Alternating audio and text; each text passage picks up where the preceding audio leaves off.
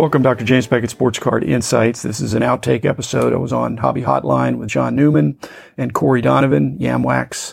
We had a wide-ranging conversation. We always have the callers as well as the chats and comments coming. It's a live show, and it goes around, and after an hour and something, sometimes I'll pick off a 10 or 12-minute segment that I think is different from what I've talked about in the past that might be of interest. So thanks, Corey. Thanks, John.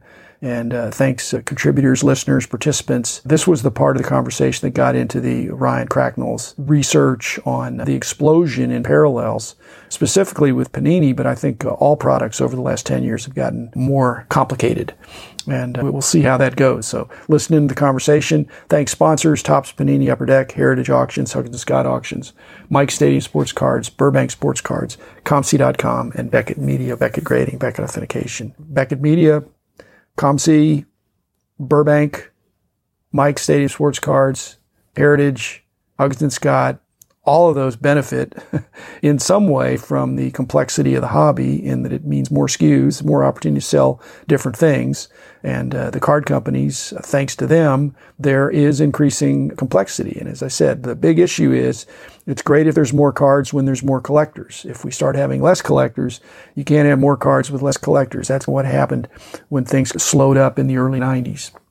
So let's keep that supply-demand equilibrium good. If you have 10% more collectors, you could have 10% more cards. But if you have 100% more cards and 5% more collectors, that doesn't work. So enough of my soapbox. Thanks, co-hosts. Thanks, everybody. And here is the outtakes from that particular Saturday. Ivan Lovegren and Rob Bertrand do a great job with that show. Thursday's show, Ivan announced that he would be stepping down. He's not leaving the hobby, just has some personal things going on, and he's going to be stepping down from that post. Anyone that knows, he has twin boys, and him and his wife are expect a baby this year. When you do this, you realize, all three of us and a lot of other content creators, it's not as easy as sometimes we make it look. There's a lot of research, and it can be a grind sometimes. So I want to acknowledge Ivan's contributions to that show and the hobby. I just think we need to not make it hard for people to take a break. Even though this is the greatest hobby in the world, it shouldn't be the most important thing in your life. So it's an important thing, and if somebody wants to take a break, like you said, John, some of the stuff in podcasting, people think it's easy and it's hard, or they think it's hard and it's easy, but it's a labor of love, and Ivan really put himself into it. So I don't want to make it difficult for him to take a break. The circumstances of life, the hobby is what gets in the way of your family more so than the other way around. Encourage him to do what's best for himself and his family. Yeah, no doubt. And he's a smart guy, so whatever he decides to do, it's going to be in the best, like you said, he's a family guy. It's going to be in the best interest of his family. You know, I've always said when the time comes, there's going to be nothing on my headstone that says great podcaster, great collector, great hobby content creator. I hope it says very good husband and father. And that's where the focus needs to be, because that's in the long game and the short game. That's what it really needs to be about. Prism football, parallel and variation. Ryan Cracknell, as always, does a great job at tracking some of the things. He checked historical data for the past couple of years, total number of different cards for Prism football, including parallels. In 2017, it was 8,300. In the next year, 2018, 9,100. In the next year, 2019, jumped to 13,400 and change. 2020, 18,754. In 2021, it's almost 24,000. We've seen this number go up. They're just making different type of parallels. We've seen zebras and leopard and tiger, and name your animal refractor skins. But a lot of people are concerned that maybe they're just making a lot more each year. And Prism always is that premium feel, sort of based, wasn't overproduced or the demand outweighed the supply. 2021 Prism football just hit the shelves a few months past the Super Bowl at this point of the previous. Is just a bellwether of the printing of product, pushing back almost a full season cycle beyond the season. What does that mean for the card market? The other topic, of course, is this overprinting and just seeing that steady rise over time since 2012 Prism prints. He's not even looking back that far. And to me, as a collector, that makes me even more interested in some of those early years of Prism. Some concern about the overprinting of Prism, what that means, people getting too excited at launch of these products. We just saw Prism WWE come out at astronomical prices, singles selling for incredibly high prices? Does that have sustainability when we've never really seen wrestling pop right out of the gate like that? And I imagine we're going to see very similar single sales on some of this Prism. And when there's 32 different animal prints of an individual card, how special is each parallel as this count grows and the amount of product on the shelf booms? But at the same time, it shows the demand of whether it's the hobby or the Prism product. This product, it doesn't collect dust there at Target or Walmart. It sells, and then there's a healthy secondary market in the moment. And we'll see where that goes.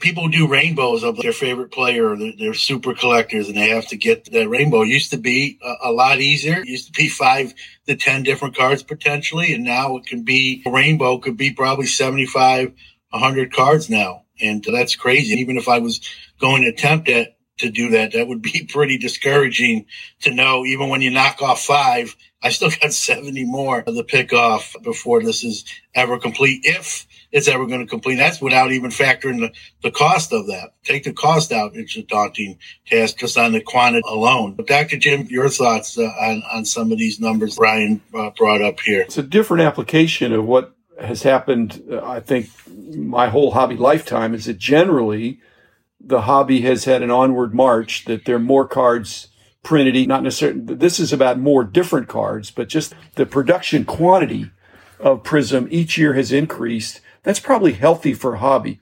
But what the potential criticism is, which didn't happen to Topps in the 50s and the 60s, is that the sets were not more complicated each year. They've just printed a little bit more. That's why older was considered better. With Prism, the same level of Prism card and serial numbering or tiger stripes or whatever, those ratios evolve to where the product is so much more expensive. You think it's the same thing as the year before, but they're making more of it, and there are more different cards, more complexity, and it costs more. And so even with these really strong brands, which Prism obviously is, collectors and, dealers even need to be thinking, okay, let's do the math on this, because every year it's squeezing it a little bit more. I don't think people try to collect complete sets of most products anymore, and certainly not master sets, but I don't even think people aspire. They could aspire to have a full rainbow, but that's not even realistic if it's a popular player. There's too many people who they're one-of-ones and very short-numbered things. It's, in effect, changing the way people collect. It's affirmation that the older a Prism, the better, in the sense of scarcity and potential relative value. I applaud Ryan for putting it out there, because an informed collector can say, you know what, either that's making these current years look overpriced, or the earlier Prism cards. That's the WWE thing. If you get a first Prism card, that's a thing now. Yeah, look what UFC did out of the gate Prism-wise. It just, even the second year product was 4 figures a wax box. We're seeing singles that aren't even rookie cards just bring in crazy money. We see more people go back to some of the earlier Prism releases and try to pick off singles, or just for what they're going for, it might be a better value play. Hey, there's a less of these, and the price doesn't reflect that as much as the overprice of some of the newer current stuff. Might we see people do that? It'll be interesting to see that dynamic. It's not deterministic. Basically, you have greater supply and greater demand for this year's cards. And so to compare to a 5-year previous card of the same brand, the same serial numbering, the same parallel, the same color, whatever, again, there's less demand and less supply. And so is that an equilibrium where the cards are going to be the same if it's the same player, a non-rookie? You just need to do that analysis and say, how bad do I want this card? How do I collect? What's the nature of my collection? If I'm a player collector and I don't have it, I'm going to try to get it for a good price. Your positioning makes me think of what a lot of companies are facing in this inflationary environment right now, and companies are always doing to consumers, which is, you think of like the product managers for a Snickers bar. They're thinking right now, do I drop this thing from 5 ounces to 4.5 ounces to still make our margin on the sales? Or do I raise prices? Now, consumers hate both. I think they really do, though. When you get that Snickers bar out of the machine, it's a little bit smaller for the same price. And right now, people are paying the same prices or more for not shrunken product, but shrunken scarcity in this case. And it's interesting economics for these companies, but the fact is there's still demand, so they can do it. Well, and there's more chase cards. Ryan it didn't segregate it out, Cracknell, of how many of those 24,000 or 18,000 or 13,000 are numbered to 10 or less or whatever. Because a lot, and some of the animal prints they don't disclose, I don't think. But of the really tough ones, they're putting more really tough ones in the products. Otherwise, they couldn't justify the price increase. Yeah, and I do love the approach of flipping through dollar boxes, $5-10 boxes at shows. And when I find a chunky 2012, 2013 Prism card of a good player, stars, I never feel bad about picking those up at shows because I just feel good about where those numbers are. People do rainbows of their player. It's to the point now where they're probably not even going to try. It's just, hey, like Yam said, I'm at the show, I'm looking through a box. If I see that card and it's a price, I'll just pick it up and I'll get what I'll get. To get 50 different ones, it's a daunting task. We're just talking about more player collectors now versus set builders. I used to build sets when I was younger and had more room. I have less room and less time, so I don't do sets now.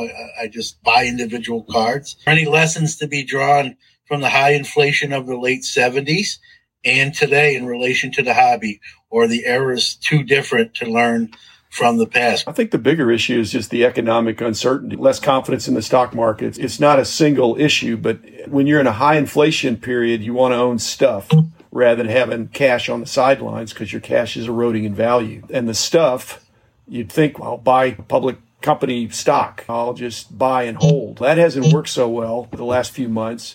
But cards, we know, because we're into it, it depends on what cards. If you got the wrong stuff, it can be going down in value as well. You got to have some knowledge. It's just like you can't say, I'm going to buy some stocks. You need to have some concept or strategy that I'm going to buy blue chips or something. And there's equivalent strategies in sports cards, whether you're going to buy new or vintage or unopened. It's the greatest hobby in the world. It's counter-cyclical. It's also cyclical. It can work either way. Through it all, I think us guys and many of the listeners are going to continue collecting. And whether it's collecting, investing, dealing in that order, we're all secretly or not so secretly pleased if things go up. And if it's an inflationary environment, we'd expect them to go up.